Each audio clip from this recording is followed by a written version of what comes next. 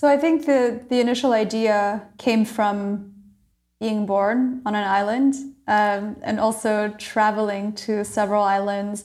And while I was living there as well, there was always this omnipresent hum of the diesels, whether it was from the long-tail boats or from the diesel generators. And I just thought it was too much of a clash between the beautiful landscapes and the sound and the smell of diesel that I wanted to bring hydrogen to the islands to provide them energy security, energy independence, to keep the environment as beautiful as it can be, and to make it feel as if humans had never really touched it, or at least as close as that can be from the very beginning of islands when they were undiscovered.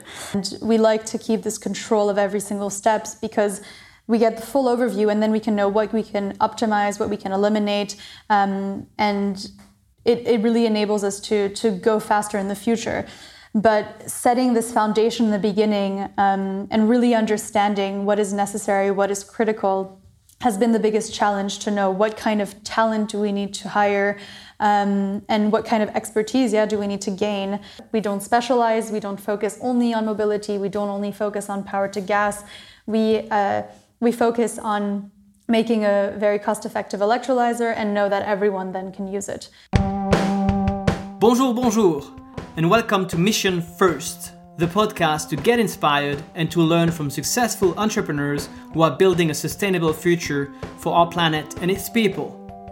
I am Gilles Toussaint, your host and the founder of GT Impact, a growth and digital marketing agency working only with companies making a positive difference in this world.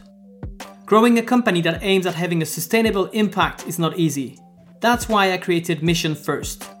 In each episode, I interview one entrepreneur who has a sustainable mission and who has recently gone through the difficult first years successfully. Together, we discuss their challenges and what they have learned on the way. We go into detail with a specific focus on company culture, leadership, financing, growth, and business strategy. That way, you'll learn hands-on tips on how to build a better future and a successful company too. Today, I welcome Vaitea Kawan, one of the co-founders of Enapter. With her company, they have for mission to bring hydrogen and clean energy to the islands. For that, they developed an electrolyzer that produces green hydrogen. This high-tech product can, among others, replace diesel generators. It uses renewable energy to produce hydrogen that can then be used for various applications like mobility, planes or vehicles with hydrogen fuel, industrial use of the pure hydrogen, or to produce green electricity when used in combination with a fuel cell.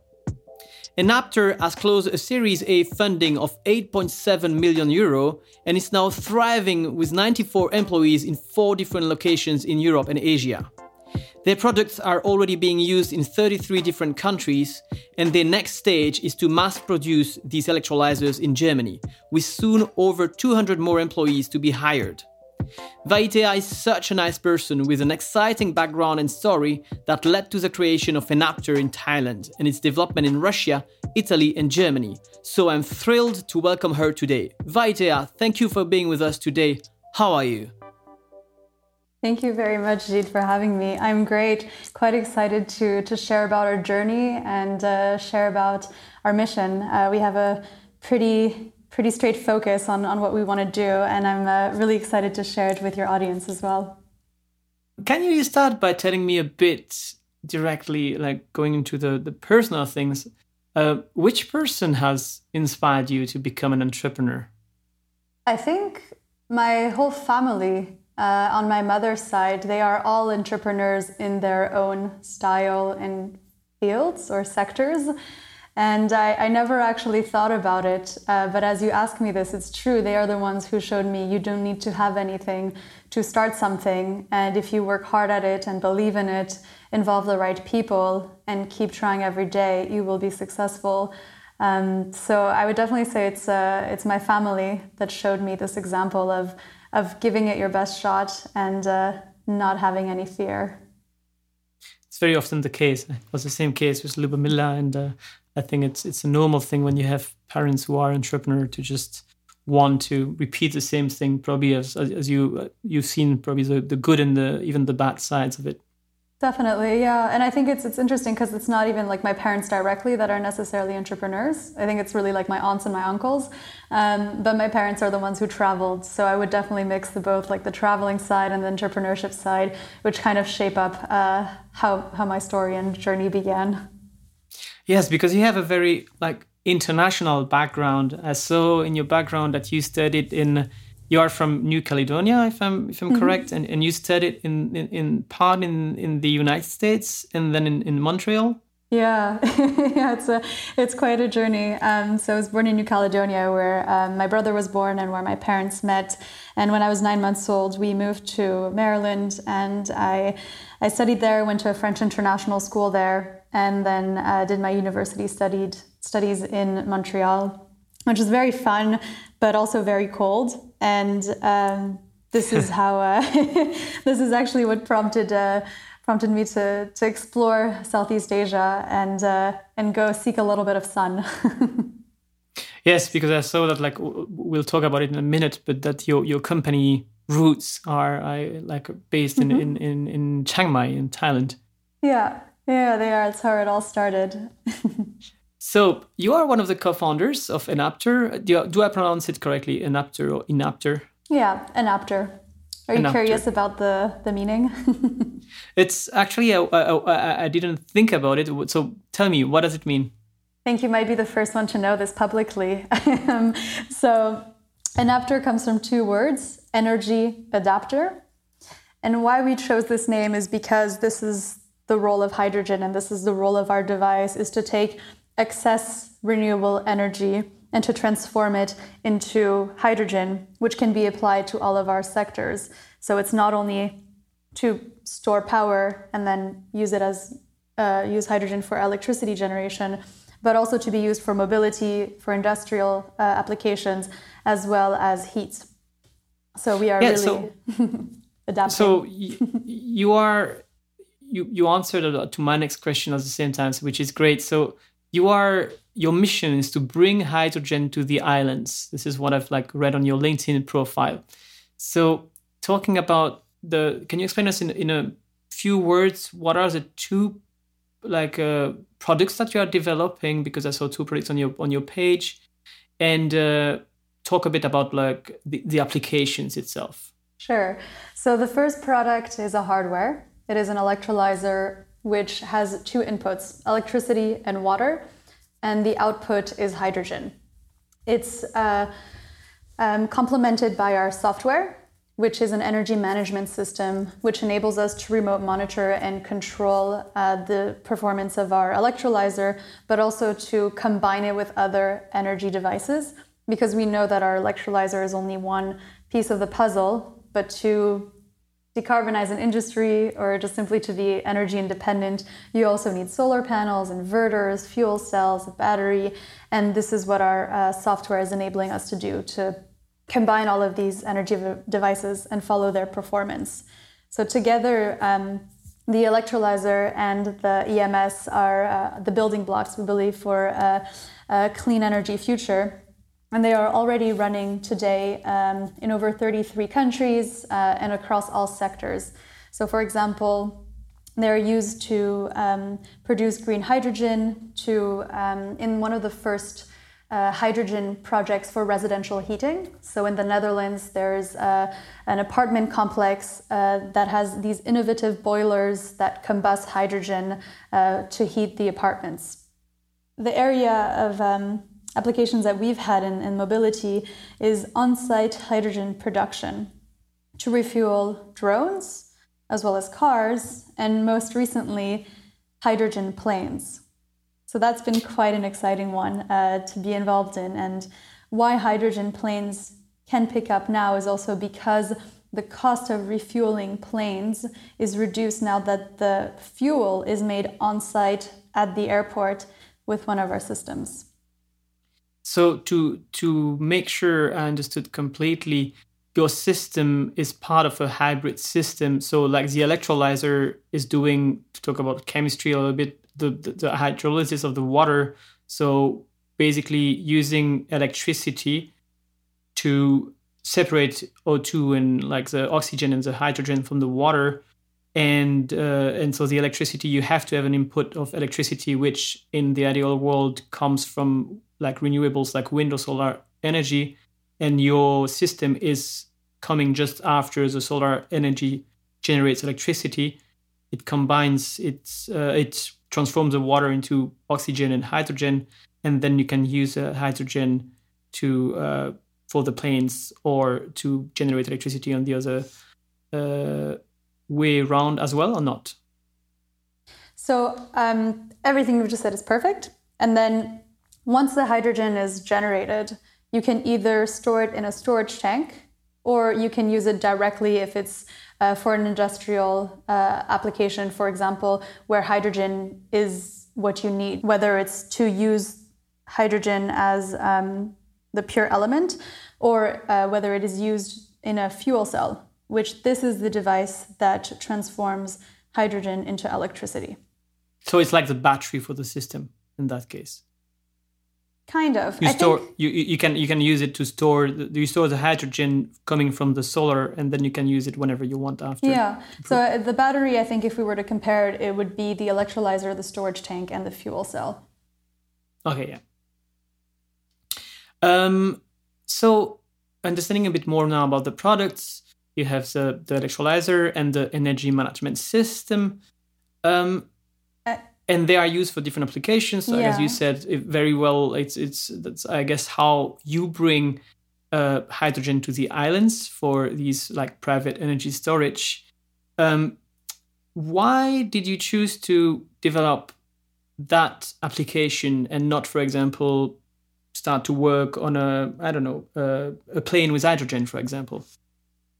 So I think the initial idea came from being born on an island and also traveling to several islands in the South Pacific, but also in Thailand. And it's quite common that diesel generators are running and are providing energy security. And, you know, it's not only CO2 pollution, but it's also noise pollution. And if you think about it, where is the diesel coming from? It's not, you know, the natural environment of the island is not also sitting on diesel. So it's just, it doesn't make much sense to use diesel in such idyllic places. So when I was traveling to Thailand and while I was living there as well, there was always this omnipresent hum of the diesels, whether it was from the long-tail boats or from the diesel generators. And I just thought it was too much of a clash between the beautiful landscapes and the sound and the smell of diesel, that I wanted to bring hydrogen to the islands to provide them energy security, energy independence, to keep the environment as beautiful as it can be, and to make it feel as if humans had never really touched it, or at least as close as that can be from the very beginning of islands when they were undiscovered. But no, I think it's also just to bring them back to their natural state. Water and sun is abundant. They are available on the island, so it makes sense to use the available resources on an island to provide them their energy security and energy independence.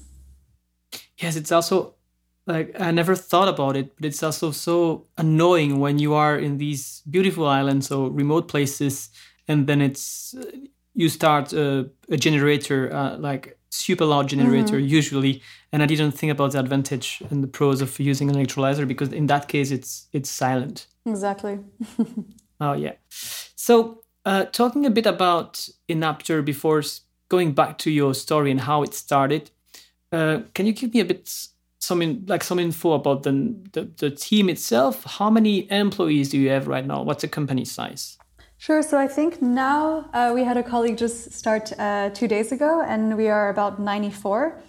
The breakdown is about 40 people, 40 colleagues in Italy.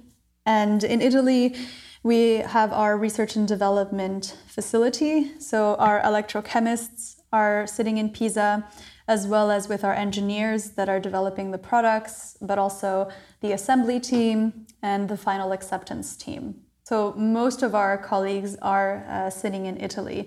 They must actually be now 40 to 50. So it's quite a big chunk of us there. Then we have our location in Bangkok and Chiang Mai. It's quite a hybrid office where we have our CFO there, our head of strategy, a business analyst, our creative director is there as well. The next location is St. Petersburg in Russia, where we have our software developing team. They're always full of surprises. It's a very interesting culture to work with, and always full of solutions. And they're about 17, I think. And then in Berlin, we have our Hauptstadtbüro, where we're sitting our marketing team, our governmental affairs colleague, as well as a project engineer, our hiring manager. And we're about 7 or 8 now today, our academic advisor as well. So yeah, that's pretty much the whole family. And I think an explanation as well of why 4 locations is actually since the beginning we said, okay, we will have locations where the talent is. So we had a very talented CTO, and he was based in St. Petersburg, so we opened an office there. Our roots are in Thailand, so Bangkok is the capital, is also the reason why we have an office in Bangkok. Berlin made sense as Germany is a very active country in hydrogen, and I was quite curious to move to Europe after Chiang Mai, so Berlin was the point of destination. And Pisa is actually where the technology was developed and invented, and there was no reason to move the labs anywhere else than where it first originated. Okay, so the technology was developed in Italy, software in Russia, hybrid in Chiang Mai, Bangkok, and then all the rest in Berlin. Yeah. And in terms of, so it's a pretty big family, as when you say it's a family, you already grew pretty much. You already grew a lot. So in terms of financing, where are you now? Are you? I saw you had like you had a Series A investment round. So are you planning another round soon? Are you already profitable? Have you like broke even yet? So it's a very high, it's an intensive business that we're in. We actually just bought a scanning electrons microscope, which is one of the coolest toys you could ever have as a chemist, I think. Yes. So we keep investing in R&D, so I think we keep spending more than we're making, but always for the right reason, in order for us to have a more efficient product and a more powerful one as well. So I think in terms of financing, we're closing our round B at the moment, and we have great plans ahead for what to do with all the investments.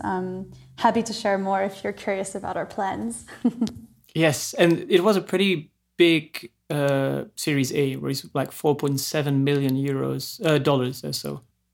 It shows us how far you are with the company, which is the most important. Let's start now to go back to the start, actually. So can you explain us a bit, how did you meet, you and your co-founder? Like, can you describe us the co-founder team, and when was it? How did you meet? How did all of this start? Sure. So it was quite spontaneous, definitely. We were all strangers before this whole adventure started. So as I said in the beginning, I was studying in Canada and decided to go to Thailand with a friend and explore what GEMS Southeast Asia had. And we were working both remotely and online, and I actually missed this connection of people. I'd never worked online, and I thought it was interesting. It gave us a lot of freedom, but it also made me very curious about what was going on in Chiang Mai. It was such a beautiful place with quite a lot of international individuals. Surely something interesting was brewing in the background. And this is how I actually stumbled upon the Phi Sua House project, which blew my mind because I didn't even know that such technology existed in the world. And so the idea of the Fisua house is to be completely self-sufficient from an energy standpoint, but also from a water and agricultural standpoint.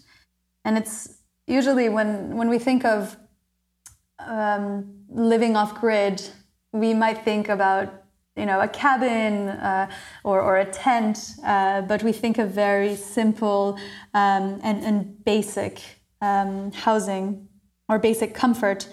And actually here I saw this home that had this whole architecture design to it. So it was not only high tech, but it also, the aesthetic factor was there as well. So I was very curious when I saw that the energy system was running on hydrogen, because I knew it was an abundant element, but I didn't realize it could also be used to power lifestyle. So I thought, okay, the person behind this idea must also be very interesting. And so I went off to to meet Sebastian. I found that Sebastian also had a creative agency in Chiang Mai.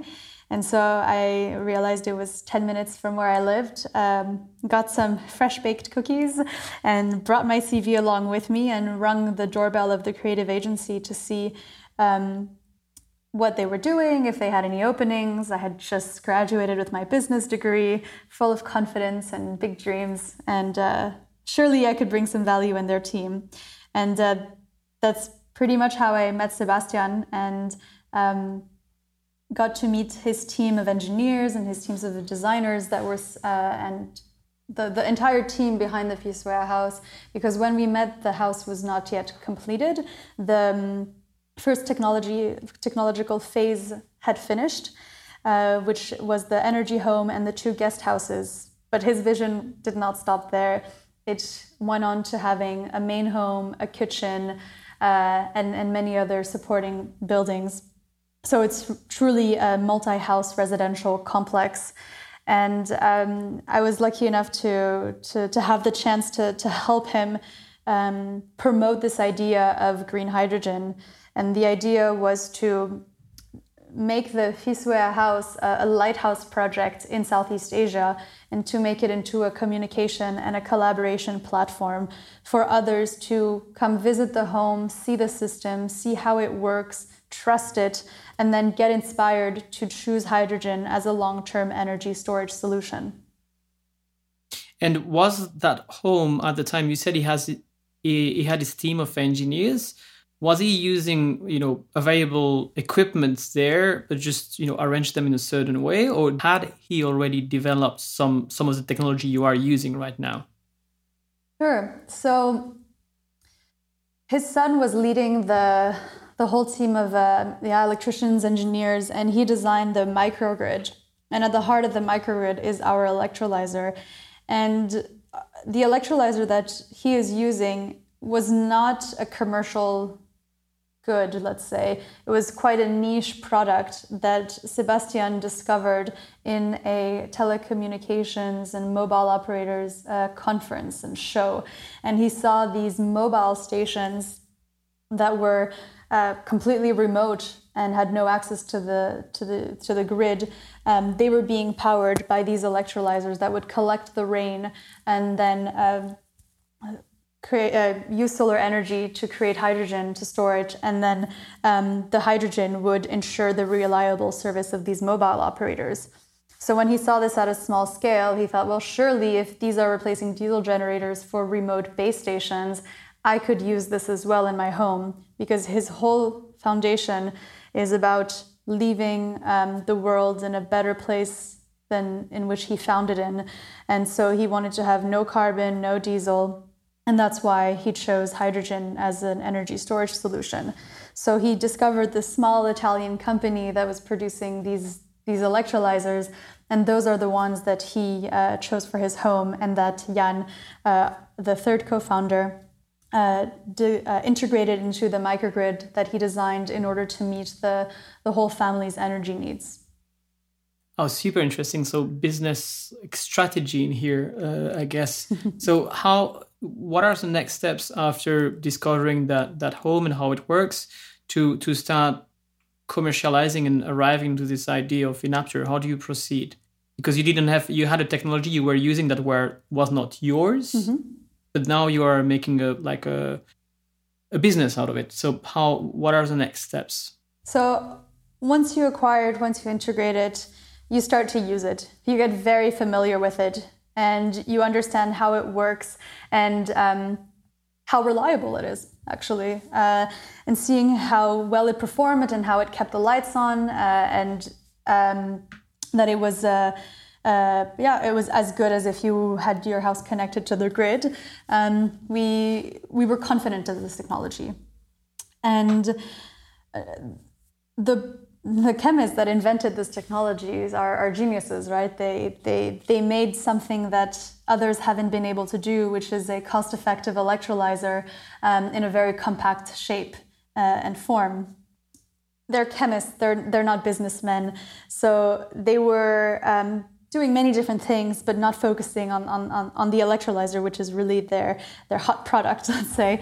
And so we saw this opportunity, we trusted the electrolyzer, and because they were not businessmen, the company was going bankrupt, and Sebastian, having a lot of faith in this technology, acquired the debt, and this is how Enapter started, is that we acquired the technology, the patents, and the team, and we gave it a vision.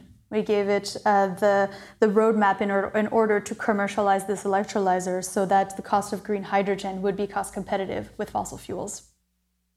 So fantastic story. So that's very interesting. So you didn't start the product from scratch. You saw this fantastic opportunity after believing into the product and using it, and so you decide to, I guess, after a few chats, I guess, to help the team there to buy the debts and to start a new business, which is in that case Enapter. Correct. And what are the big, if you have to summarize from there until now, we were at what time were we at that time? So at that time, when we had the meeting, when we decided, okay, let's do this was in Bangkok in August 2017. And Enapter was officially a company in November 2017. Okay, and how do you finance that part? So you are 3 co-founders. How do you decide, okay, we're going to do that, the 3 of us, and how do you finance it? So this was all personally financed by Sebastian. So Sebastian had quite some success in his previous companies that he also had co-founded. He was in the mobile space. He was in the software space, actually creating video streaming and encoding softwares as a value-added service for mobile operators and content owners. And he realized that he also wanted to not only inspire Chiang Mai communities, but also inspire the world to shift away from fossil fuels. And it was purely it was not just like philanthropical base in the very beginning, but it was okay. He decided to pivot, let's say, and completely commit to hydrogen, and he financed the very beginning of Enapter. Okay, and so from there, how do you decide to go the 3 of you and not 2 or 4 of you or 5 of you? Well, I think we all believed in each other in the sense that we thought that we each had our strengths to bring this technology off the ground. Sebastian had the entrepreneurial and business experience. He also knew how to speak to investors, and he already had an established network. His son had already had his master's and his MBA, and he had designed a microgrid that works. So he had the experience from an engineering standpoint, an operational standpoint in terms of leading a team based in Pisa. And I was sort of adopted, I guess, into the team from a marketing and a communication standpoint, since I had helped promote the idea of the Pisoya House. And I mean, we are still getting requests to visit it on a monthly basis, and also quite a few media requests. So clearly the house does stand as a lighthouse project for hydrogen in Southeast Asia. So I was taken on board, and I was absolutely up for the adventure, because the interest of sharing a solution for clean energy is really something that I believe in, because in the beginning, I didn't really think about where do things come from. You think about where your food comes from. You may think about where your clothes come from. But where your electricity comes from, you usually just turn on a switch and you don't think about how far it traveled to get to you. And I felt like with Enapter, it was something that I could also play a role in bringing hydrogen to the world, but also sharing this knowledge and sharing this reflection to others of, well, hey, did you know that you could produce your own energy on site independently from anyone else? So how do you divide the roles in that case between the three of you growing up, and did that change during the last 3 years? Well, I think we like to have fun, so we've stayed in the areas that we enjoy. Of course, there will always be some difficult tasks, but Jan really enjoys leading an engineering team, building the team, and understanding how can we mass produce our electrolyzers. So that was his focus, and he's been in this since the very beginning. Sebastian enjoys a lot of things. He's quite an interesting character, but he also enjoys not too many of the operational tasks, let's say. So now he is our chairman and has maybe more of like a strategic overview of what we are doing. And I've really enjoyed staying in the marketing and the communication. So I think what has changed is the growth and the size of the team. And as more people join, our responsibilities do get distributed. In the very beginning, we were doing everything. Everyone was hiring. Everyone was making calls to in terms of business development or in terms of media. So the task was completely mixed. And as we grew, maybe up to 30, then we started really more distributing the tasks and changing a bit of our focus. But the initial roles that we have are still the same now. It's just more working with more colleagues, like working with a colleague in software, working with a colleague in electrochemistry. We have our sort of head of chemistry, our head of software, and now it's a much more diverse conversation, let's say, in terms of the knowledge and the expertise and the solutions that we come up with together. How big was the team in Italy when you started? They were 11. 11, and now it's about 40, you said, huh? Yeah, definitely not less than 40. Okay, and what were the most challenging parts, you think, I mean, company-wise, and then we can talk about your specific case, but company-wise, in the last 2 to 3 years, what were some kind of like pivotal moments and decisions? I think one of the hardest things as a company has been, how can we mass produce our electrolyzers? We are inventing a new technology that only 40 people, let's say 90 people as a team, know how it's made and what it requires in terms of processes and skills and knowledge. So the biggest challenge was, how can we make more? How can we make it faster? Because we do everything from the very beginning until the end in the assembly and the testing. So no one else is involved, and we like to keep this control of every single steps, because we get the full overview and then we can know what we can optimize, what we can eliminate, and it really enables us to go faster in the future. But setting this foundation in the beginning and really understanding what is necessary, what is critical, has been the biggest challenge, to know what kind of talent do we need to hire and what kind of expertise do we need to gain, because it's if you think of like how many people we are in the team and how much CO2 there is or how much fossil fuel there is to replace, it's a really big responsibility that we've set ourselves to go after. So the challenge is for us to scale our technology and to learn how to mass produce and automate the production of a device that we invented. Yes, because you have I saw a very interesting article from you explaining how we are at a tipping point right now where these microgrid with hydrogen are starting to become more affordable than the diesel ones. So your unique selling point is to basically have no noble metal in your technology, and so to be cheaper and, would you say, more sustainable as well? Yeah, no, definitely.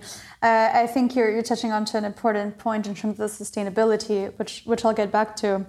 Our USP is definitely the price. It's the cost effectiveness, the long lifetime, and the high efficiency. That cost advantage that you have, is it due mainly to the technology itself, or is it also due to how you are manufacturing it? Excellent question. Both. It's not only the components that we are using, there's no gold, there's no platinum, there's no harmful materials. So everything we're using is fairly cheap, but also the scale at which we are producing them. Our concept is to make standardized, compact electrolyzers that we can mass produce. Because as soon as you go into economies of scale, then the individual cost of each module will significantly drop. And this is how we get to cost-effective green hydrogen. Okay, super interesting. And I'm happy to see that you know a lot about technical knowledge. You told me that you sometimes were not the technical expert, but I can hear that at least, most importantly, you can convey it with very simple and understandable words. So thank you for that. Now that we know a lot about the product itself and the advantages, talking about the big decisions you had to take, what's your business model? Like, how do you make money? I mean, like, you could have gone for do you rent your electrolyzers or do you sell them? So how do you make money? Yeah, so I think it's quite simple. It's B2B. So we manufacture the electrolyzer and our customers are system integrators, engineering, procurement, construction companies, independent power providers. They're businesses that understand how hydrogen works and what to do with an electrolyzer. So it's not so focused in terms of which sector we should sell our electrolyzers to, because we believe that if we can make hydrogen so cheaply, then the rest will follow. We are at the very upstream of the value chain. So this is why our focus is on scaling the production to bring down the costs. The rest will follow, and we don't need to specialize. At least we are not trying or focusing on specializing on one specific sector.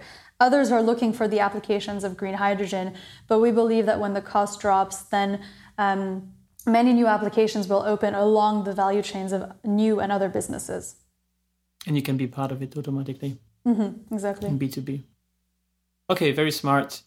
Let's move a little bit to the do's and the don'ts that you sent me very kindly. So thank you very much for preparing this. Mm-hmm. And we decided to talk about the things you would recommend in terms of how to create an alternative fuel. So let's start with the do's. The first one you sent me is, so in order to create an alternative fuel, understand your competition. Can you elaborate on that? Sure. And do you have example of, how understanding the competition has impacted you and what you have adapted to that? We've understood that our competitors are focusing on making megawatt scale electrolyzers. And we are on the total opposite spectrum of that. Our focus is on making compact, standardized electrolyzers. So we are like the PC of the IT industry. Before it was the mainframe supercomputers, you couldn't even imagine about transporting them or moving them to somewhere else. And then the portable computer came, and no one would have imagined that this would revolutionize the IT industry. And this is exactly what we're doing now, is that we see these enormous electrolyzers and They've been around since the 1920s, so we respect them.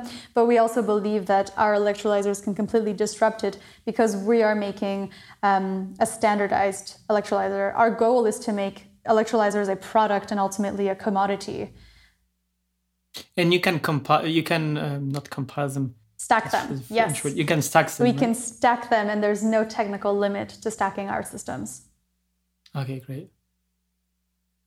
Thank you for that. The second one was, the second do was have the right team. So I think we touched that part pretty much. Do you have anything to add to that? Yeah, I think it's... I think having the right team is key to success.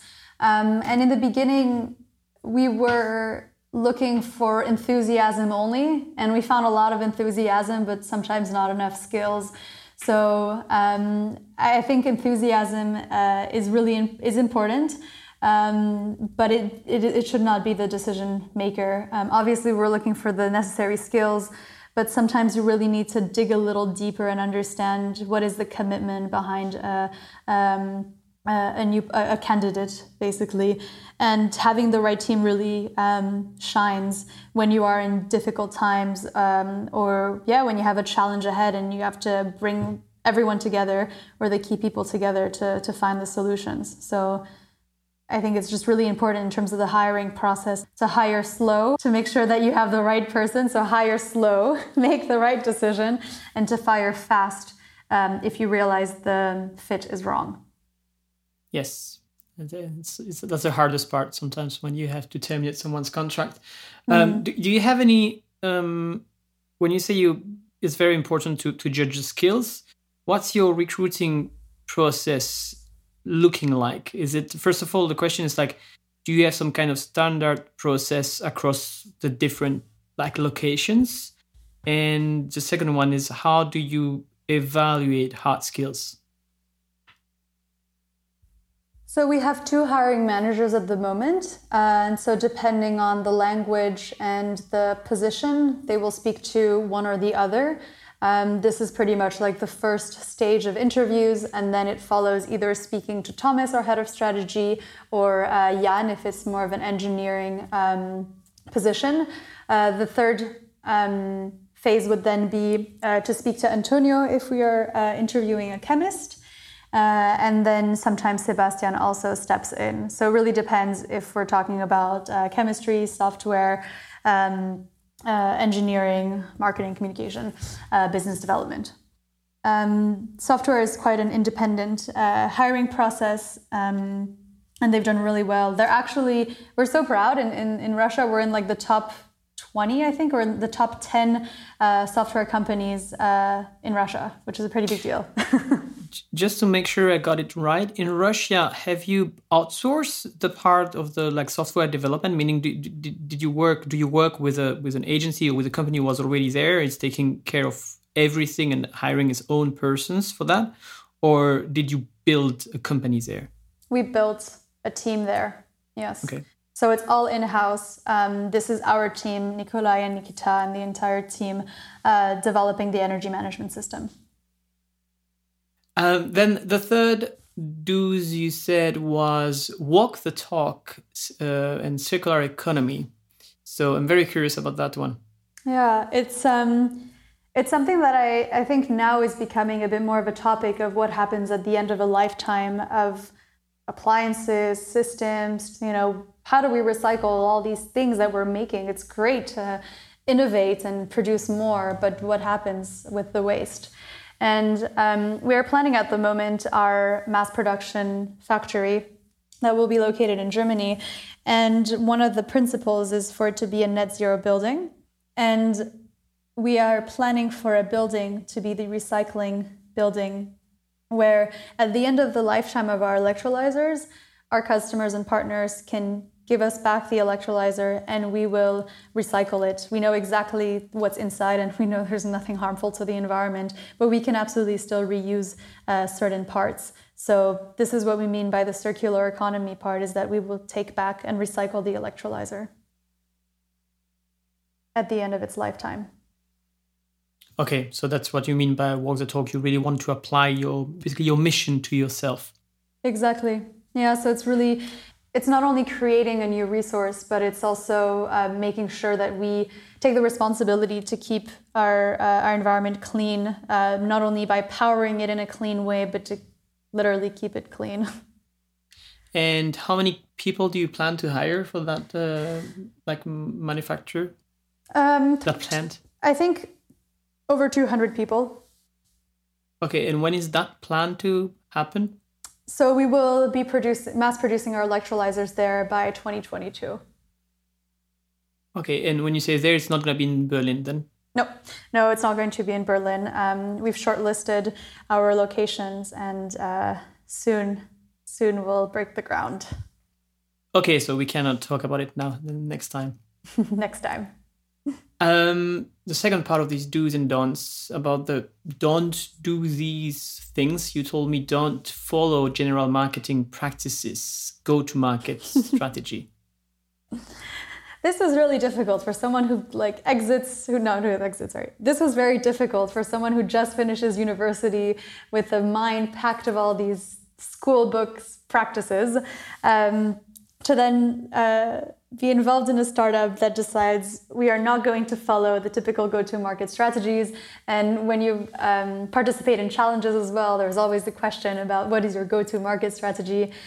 And this is something that we have not followed because we believe that not only new applications will come from very cost-effective hydrogen, but also why limit ourselves to a specific application when we know that the four sectors will benefit from cheap alternative fuel. So this is why we don't specialize. We don't focus only on mobility. We don't only focus on power to gas. We focus on making a very cost-effective electrolyzer and know that everyone then can use it. So we let our partners and system integrators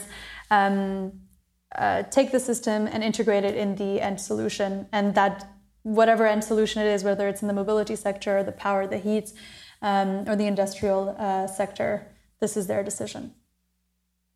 Okay, and it's a proof that approach is actually working when I see the amount of partners that you have on your website, and we can tackle that topic in a few seconds or in a few minutes. Last don't is stop repeating the purpose. What do you mean by that? So I think it's really important for the team to remember why we are working so hard and so tirelessly every day. Why do we wake up every day? And it's really to decarbonize our world. It's to stop borrowing from future generations and to give the world an alternative and a clean one. So repeating our purpose is reiterating why we do this and why I think that's all it is. It's really repeating to our team in every shape, whether it's vocally or on walls or in calls with other colleagues or going to the restaurant, celebrating what we are doing, but always reminding each other that, hey, it's tough or we're working a lot, but it is for a good cause, and we know the impact that we are doing at an individual scale, but also on a global scale. Mission first. Exactly. Perfect. Love that. When you're talking, we were just talking about partnerships, so we can jump to that topic now. It's perfect timing. So I guess partnership in your case is very, it's crucial. Mm-hmm. And I saw on your website that you have now more close to 20 different partners, and you studied a partnership program, I think. So that very recently on your LinkedIn post. So what are the different partners you have? Let's start with that one first. Sure. So our partners today are mainly system integrators and engineering, procurement, construction companies. And so their role is to buy a system and integrate it in the end solution. So we do not do any of the service providing. They offer the turnkey solution, and we provide them with the technology, which is the electrolyzer. And today it's great to see so many partners on board. across the world. So we have some in Indonesia, we have some in Malaysia, we have some in Germany, some in France, some in the US as well. And we can really see that our reach is also increasing as more partners come on board and as they also take the responsibility to be a service provider for our electrolyzers. Mm-hmm. And do you have any lessons on these, like how you have established and set up all these partnerships of what, what have you tried, or where are the things that didn't work and that you adapted? Sure. So I think a really important point was to educate our partners. And what we do is that we hold system integrator trainings where we invite potential partners and existing partners as well to our factory in Pisa and to come learn about the electrolyzer. How does it work? How does it perform? What can you do basically with it? What shouldn't you do? They learn about the security standards and the safety regulations. They learn about our energy management system as well. So they really get a sort of boot camp on how our electrolyzers work. And once they understand how the electrolyzers work, then they feel more comfortable about the technology, and we can also trust that they know how to handle our electrolyzers and how to handle hydrogen. So I would say enabling your partners to become independent is the starting point. Okay, and so when you do these boot camps, you said sometimes with potential partners, so they are not partner yet, and you invite them to the boot camp to discover your technology, basically. How do you convince them to come there? Do you wait for, what are the first steps before you get them interested to come there? So they usually come to us via our online form, or we meet them at an exhibition, and they already have experience integrating renewable energy, and usually it's in the form of solar plus battery, and they may be looking into integrating hydrogen, or they may have had a request from a customer or another business that is interested in working in hydrogen, and they are interested in developing their skills and knowledge in hydrogen or in specifically our technology. So usually they have, until now actually, all our partners have come to us and have requested to learn more. And as we filter them, I think this is, being selective is very important. Not to just say yes to anyone, and to understand what are their intentions, what is their track record, what is the vision for this company, and is there a fit between what they're doing and what we're doing? Because the renewable energy is large, and not everyone has the same agenda. So making sure that there is a fit is really important. So they would come to us, and when we understand that their interest in hydrogen is not just a one-time project, but that they actually want to develop into this field and into the industry, then we see, okay, we both have a long-term vision on hydrogen, and maybe we should consider being partners. The only way for us to become partners, it's like a relationship. You have to trust each other. And so we invite them to see us, to visit us in Pisa, and we get to know them as well. They can ask their questions, and we create this space and this time to get to know each other, to educate them on the electrolyzers, and for them to walk out confident that they understand what they're getting themselves involved in, and same as for us. And these boot camps are taking place with several partners at the same times, Mm-hmm. or? Yeah. Okay, yes. And how long are they? They're about 3 days, so it depends on how many people join, because we want to make sure that we give partners and potential partners the time to really understand. And so we keep the groups quite small, to under 10 people, to make sure that we get the quality time that is needed. So you said that these partners, usually find you first. So in terms of awareness, what are the different channels that you are using? I saw on my side that you're using, from what I saw, LinkedIn, some webinars, some events, your website, of course. So in terms of SEO, do you do anything? What is your strategy with events, LinkedIn, webinars? What are, basically, if you have to summarize a bit, what are the different channels you use? What are the ones that have so far worked best? Mm-hmm. So as I was mentioning, in terms of understanding your competition, a traditional industry works in the way that you have exhibitions. And so, yes. so you pretty much enter this prefabricated world for 1 week, and then it all comes down. All jokes aside. So you have exhibitions, and until this March 2020, we used to attend the main conferences in hydrogen and in energy, which is the Hannover Messe in Germany, as well as the Fuel Cell Expo, which is held at the Smart World Energy Week in Tokyo, Japan. So these were our two main events that we attended, as well as Intersolar in Munich and a few other ones in France as well. So exhibitions was how we set our sort of marketing milestones. The classical marketing one for B2B companies. Exactly. So now it's a bit different, right? We're using a whole new approach where we are actually making ourselves available virtually for people to come and meet us. So for potential partners, customers, for our ecosystem to reach out to us. And so what we held was a Ask Me Anything session with our business development team. So we put them on a hot seat, and for 90 minutes, guests could come in, come out, ask their questions, or stay the whole time. And this is how we made ourselves available and put ourselves out there. And the promotion was through social media and email marketing. So were you using paid advertising in social media in that case? No, actually, we don't do any advertising. The only investments we make in marketing has been for the exhibitions. Okay.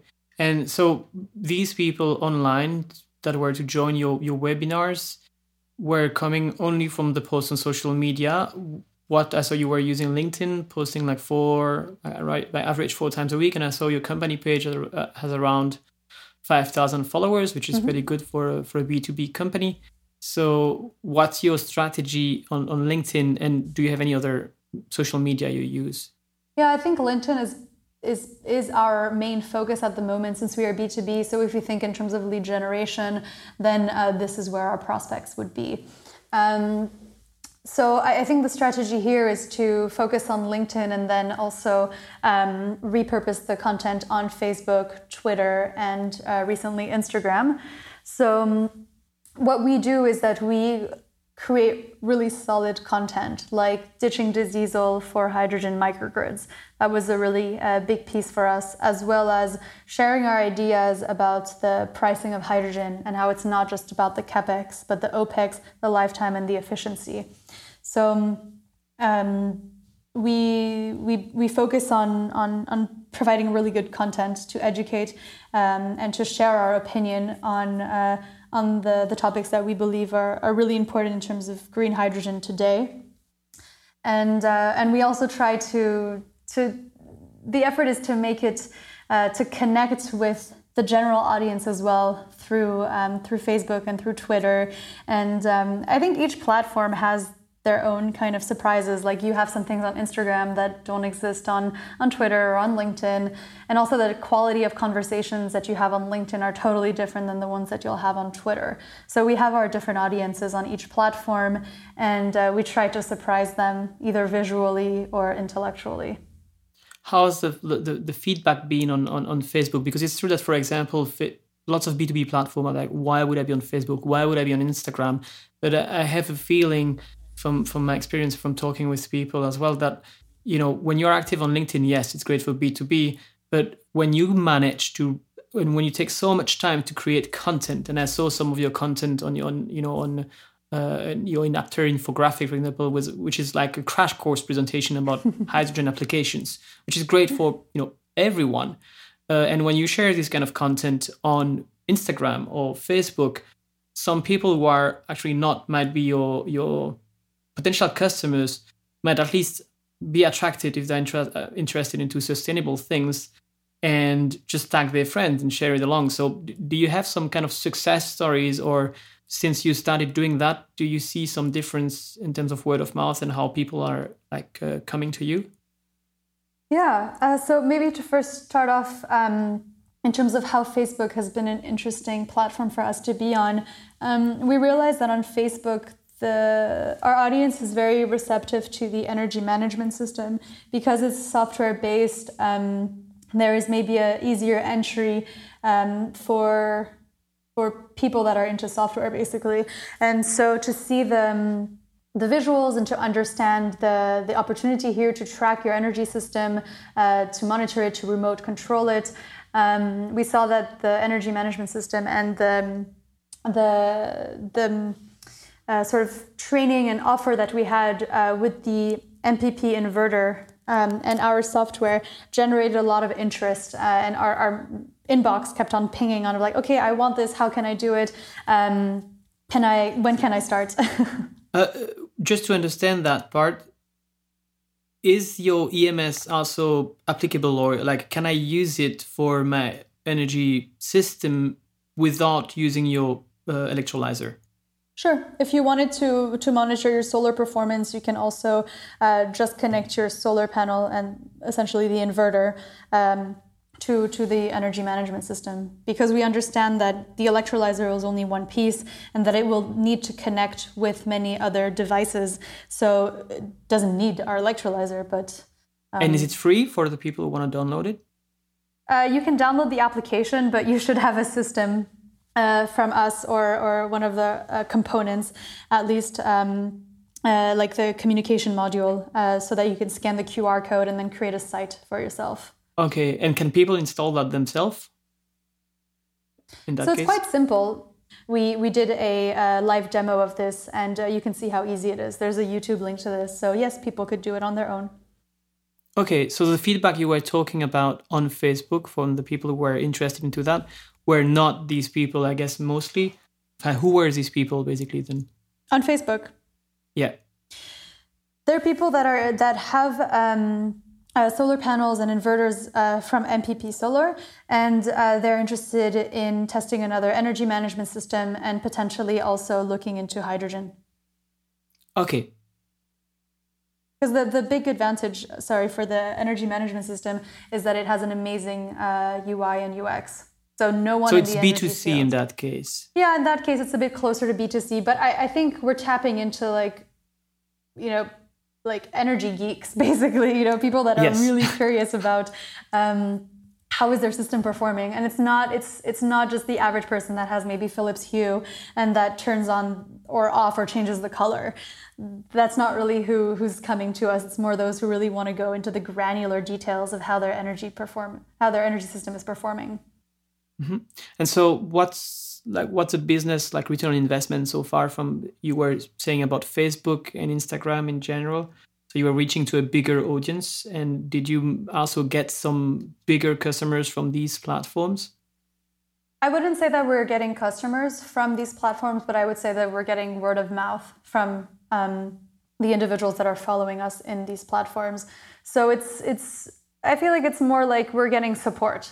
Right, we're not making sales on these platforms, but we're generating at least interest on Facebook, potential leads, and then on Instagram, it's much more. I think it's more about sharing this idea of the hydrogen generation and creating a movement of green hydrogen.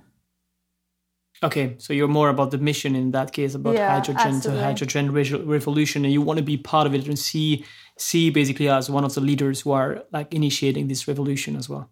Yeah, and also to relate to our generation. I mean, in our team, I think at least 50% of us are like, between 18 and 35. So a lot of us are on Instagram, and a lot of us are sharing the stories, and our future colleagues will also be relatively young or not and experienced. And I think it's important also to relate on a personal, individual level of this is who we are, this is what we do. There's no black box. We're actually humans also that like to have fun and also want to make an impact. And when I saw on so you talked about the bootcamp when you invite your potential partners, and I saw one of your events on YouTube, which was the Big Thing event, a week of hydrogen. Was it one of your bootcamp, or was it something different? This was a little different. I think there was two objectives from this event. One of them was to showcase how easy and quick hydrogen can be integrated in a microgrid setup, and also the objective of sharing the ideas of the AAM technology in Southeast Asia throughout the different events like the hydrogen finance and the electrochemistry workshop. So one of the main objectives was education, raising awareness. But another really important one for us was bringing the team together. So it was really also a team building exercise where we had the team from Russia and the team from Italy come together in Thailand and get to spend time with each other, understand who they're sending emails to, and to work together not only on bringing these workshops together and hosting these workshops and being available for questions, but also get to know each other after work, after hours. So this was really the objectives for the big thing, was to demonstrate that hydrogen is not as complicated as it may seem, and that it is very quick to install if we are talking about a microgrid setting. So is it something that you are going to do again in the future? Maybe in a different format, but I think the idea of showcasing technology and inviting people is a good way to create an interaction opportunity and an understanding of how it works. When you say in a different format, I hear that you probably had some lesson learned then? I think some lessons learned. I mean, different format as in like, what I mean is not different for us to do it differently, because actually I'm quite proud of the outcome and how it worked and how it turned out and the overall organization, but a different format than a standard email, a different format than an exhibition. It was, I think in terms of from an external perspective to meet our team, to see 40 individuals completely dedicated to what they're doing, and to see the emotional side, the human behind the technology, I think is more of an unconventional way to get to know a new technology. Okay, yeah, got you. So maybe in the form of like behind the scenes and get to know the people working at your different locations. Exactly. Then last question before we go to the bonus questions. So you were saying that you were doing these events to also like bring the teams together from the different offices. What have you learned about remote work? What was the most difficult part? And do you have any tips? Yeah, I think communication is essential. You need to create times and opportunities to exchange on what you are working on. And this is something that we've especially learned during Corona time. I mean, we had no transportation opportunities, and it really challenged us to also communicate in a more effective way, in a more transparent way, and to also keep the culture and the spirit alive. And we did this by holding Sunday quizzes. So it was more of a trivia where we had the usual 5 categories of music, history, culture, geography, and there was always the last category on hydrogen. And every week... On Sundays? True, okay. Well, the rest of the week we are having our normal calls, you know, it's like we have our engineering calls, we have our chemistry calls, we have the usual topics that we address in terms of... to answer the question, how do we scale our electrolyzers, and you know what is on the agenda? But it's work related. Of course, there are some funny moments, but you also need to have some more playful times, and it was actually quite interesting. I mean, in Italy during the lockdown, there wasn't much to do, and most of our team is in Italy, so it's not happening at the moment. Now they're having aperitivo and. The company culture is back on track in terms of live interaction. But during lockdown, and Sunday afternoons, it was fantastic to have the teams from St. Petersburg, the team from Bangkok, the team from Pisa and from Berlin to join all together and to learn a lot. It's incredible the amount of knowledge we have. Then, I mean, that was already a lot of things that to digest, I think, for everyone. So now I'm really happy to just... go to the last questions. So the first one would be, what is the best advice you've been given as an entrepreneur? I think follow your gut is the best advice. I've had, and also to stay authentic. We are in a quite difficult field where the competition has been around for a very long time and we're the new kids on the block. But if you stay true to who you are, if you have nothing to hide, then you can only go forward in a confident way. So follow your gut and be authentic are the two top ones. Something feels fishy, don't go. Okay. What is your favorite, recruiting interview questions to ask candidates during your recruiting processes? I like to ask, when is the last time that you gave up and why? Because I like to understand what pushed someone to just throw their arms down and walk away. Because we will always face some difficult times and we can get through them as a team. But I want to understand at an individual level, what pushed you to give up? That's a very good one. It's the first time I hear about it, and I'll keep it in my box. Which book would you recommend other entrepreneurs like you in the sustainable field or in general to read?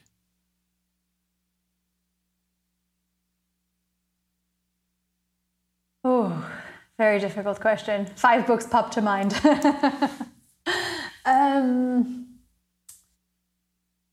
Can pick up to 1 or 2 of them. Yeah. You have to. Okay, I think I just stick to the first one that popped up. I would say The Wise Heart. I've really enjoyed reading it because I feel like every page is a sort of meditation, because it's a book on It's a book on Buddhism and psychology. So it's bringing the two together in a very how could I even say it? The book is better than I can even ever explain it. But it's translating basically Buddhism into our understanding of psychology. And I think relating the two together is really interesting to have those Buddhist principles and then to adopt them into our contemporary life. It's also broken down into very digestible bits. And I feel like falling asleep to this or waking up to this is a really positive and grounding way to start your day. Amazing. I will add it in the links in the resources of the episode. What is the training or podcast or influencer that you would recommend entrepreneurs and people growing a startup like yours to follow? I think Y Combinator does a really good job at condensing all the whole toolkit of how to kick off a startup. They have a lot of interesting resources if you're starting from the very beginning. So I would recommend them. But I think, to be honest, I feel like general news like the Financial Times, Le Monde, I think just being educated about the current events that are happening can really shape your vision and your understanding of what landscape you're really entering, what is the environment, and how can you create a better product or a better offering. Are there any news related magazine? Are there any news magazine related to hydrogen or to renewables that you would recommend that you are reading every week?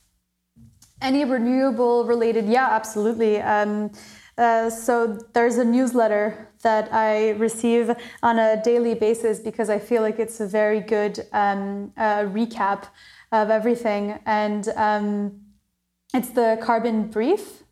I don't know if you're familiar with it, but they do an amazing job to bring together the current events internationally, locally, and how it affects us, and sources the key medias, whether it's the Financial Times or the Economist or Times or Reuters. And it's a great way to just stay up to date with what's happening and how this will impact us as well. Okay, so now it's your turn as a final thoughts or comment to tell our listeners anything about Enapter. I know you are recruiting right now. You're looking for partners, I guess. So what are you looking for? What can people do? Where can they find you? Absolutely. So if you want to join a young, exciting team on a mission to replace fossil fuels with green hydrogen, we have 200 open positions in the next 2 years. So check out our website, enapter.com/careers, and you will find the openings that we have at the moment. And if you are a business or an entrepreneur or an association, a community that is interested in getting involved in hydrogen and becoming energy independent or generating their own hydrogen on site, get in touch with us and we'd be happy to help you get started on your hydrogen journey. Fantastic. Thank you very much, Vaitea, and I wish you a beautiful weekend. I hope a bit more sunny than what I see currently outside in Berlin. And thank you very much for sharing your story and sharing all these invaluable tips. Thank you very much, Gilles. It was an absolute pleasure to be here. If you like this podcast, there are 2 things you can do that would mean the world to me. The first thing is to sign up for the podcast newsletter. That way you will be notified of the new episodes, but you will also get a summary of the learnings at the end of every season. Plus, for each episode, you will get the resources and the list of do's and don'ts that every guest shares with me. And finally, you will also get the opportunity to ask our future guests one question in advance. You can sign up for this newsletter on gtimpact.com. The second thing you can do to be super helpful is to recommend this podcast. For that, you can write a review on Apple Podcasts and share the podcast with your friends, other entrepreneurs, and people trying to build a sustainable future. That way, we can all learn together and work on a brighter future for us, our children, and our planet. Thank you very much and see you next week for the next episode. Have a nice day.